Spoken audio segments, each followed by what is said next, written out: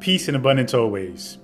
If I were to ask you a question, what do you want to do with your life? What is it that you want to do? Chances are you'll say something like, I want to help people. I want to make a difference. Well, how do you do that exactly? Oftentimes it looks like just going out of your way, helping people, doing whatever it takes to show up when people are in need, when they need support, finding causes or charities to contribute to volunteer for, making videos, making opportunities or content that's going to help people and educate people. But what people don't really think about is, how do you help people if you're not taking care of yourself?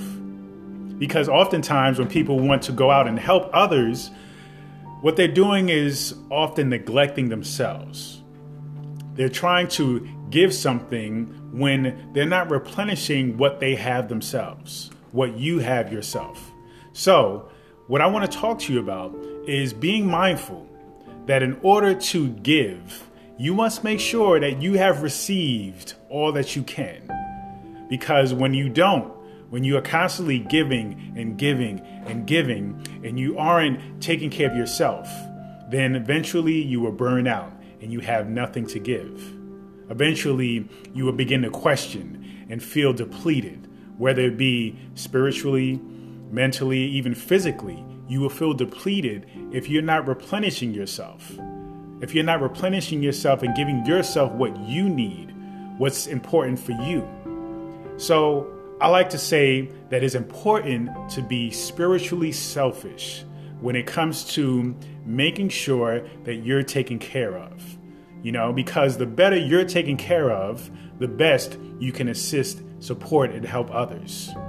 I also often say you can't lend somebody a helping hand if your hand is broken. So you have to make sure that you're okay. You have to make sure that you're healthy, that you're mindful, that you're present, that you're fulfilled to the best of your ability before you start to go out and help others. Now, I know for many of us, though, helping others is a part of fueling that fire, fueling that passion, allowing you to kind of get a boost of energy from seeing how effective it is for you to help others. It's like that kind of like it gives you an adrenaline rush to realize, listen, when I help people, it makes me feel good. But you have to balance out yourself, making yourself feel good, helping yourself, and also helping others. Because if you're not taking care of yourself, that tends to show up as a burnout. It tends to show up of you losing sight of why you're doing something. It's like when you get that job that you started out having and you was excited and you felt like, this is an opportunity to make a difference. And eventually, because you didn't really take care of yourself, eventually it became just a job. I'm getting a paycheck. I'm not really making a difference, but it is what it is. And that's what I really want to avoid. I want to support you in avoiding that and being clear, crystal clear and pure as to your intention of helping others. But it has to happen from a place of making sure that you are healthy as well. I think a lot about lifeguards. And I was watching years ago when Baywatch was on. I remember watching one episode. It's probably the only episode of Baywatch that I ever watched, where the instructor were teaching other lifeguards. And one of the things that was important is when you are saving someone and the waves are crashing on you and they're moving you and you see like something like rocks or maybe a wooden pillar or something like that from the dock, and the wave is pushing you against the rocks or the pillar, what do? Do you use your own body to protect the person that you are rescuing, or do you use them to protect you? And it was an interesting dialogue because as lifeguards, we think we want to protect the person. Ultimately, the instructor said, no, you're going to use that person to protect yourself because you're the medium by which both of you come out alive. So if you risk injuring yourself, hurting yourself, killing yourself, then ultimately you're killing both of you.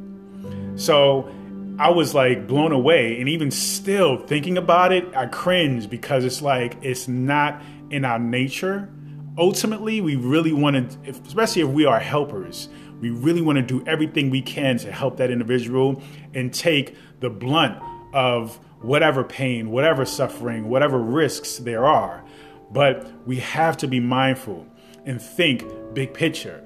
If I am hurt, if I am not fulfilled, and if I'm not getting what I need, eventually I will not be of use to others. It would be, really inauthentic of me to share motivational quotes with people or share insight with people if I myself isn't taken care of. I'm not taking care of me. If I'm not, filling up the cup, then how can I have a spillover?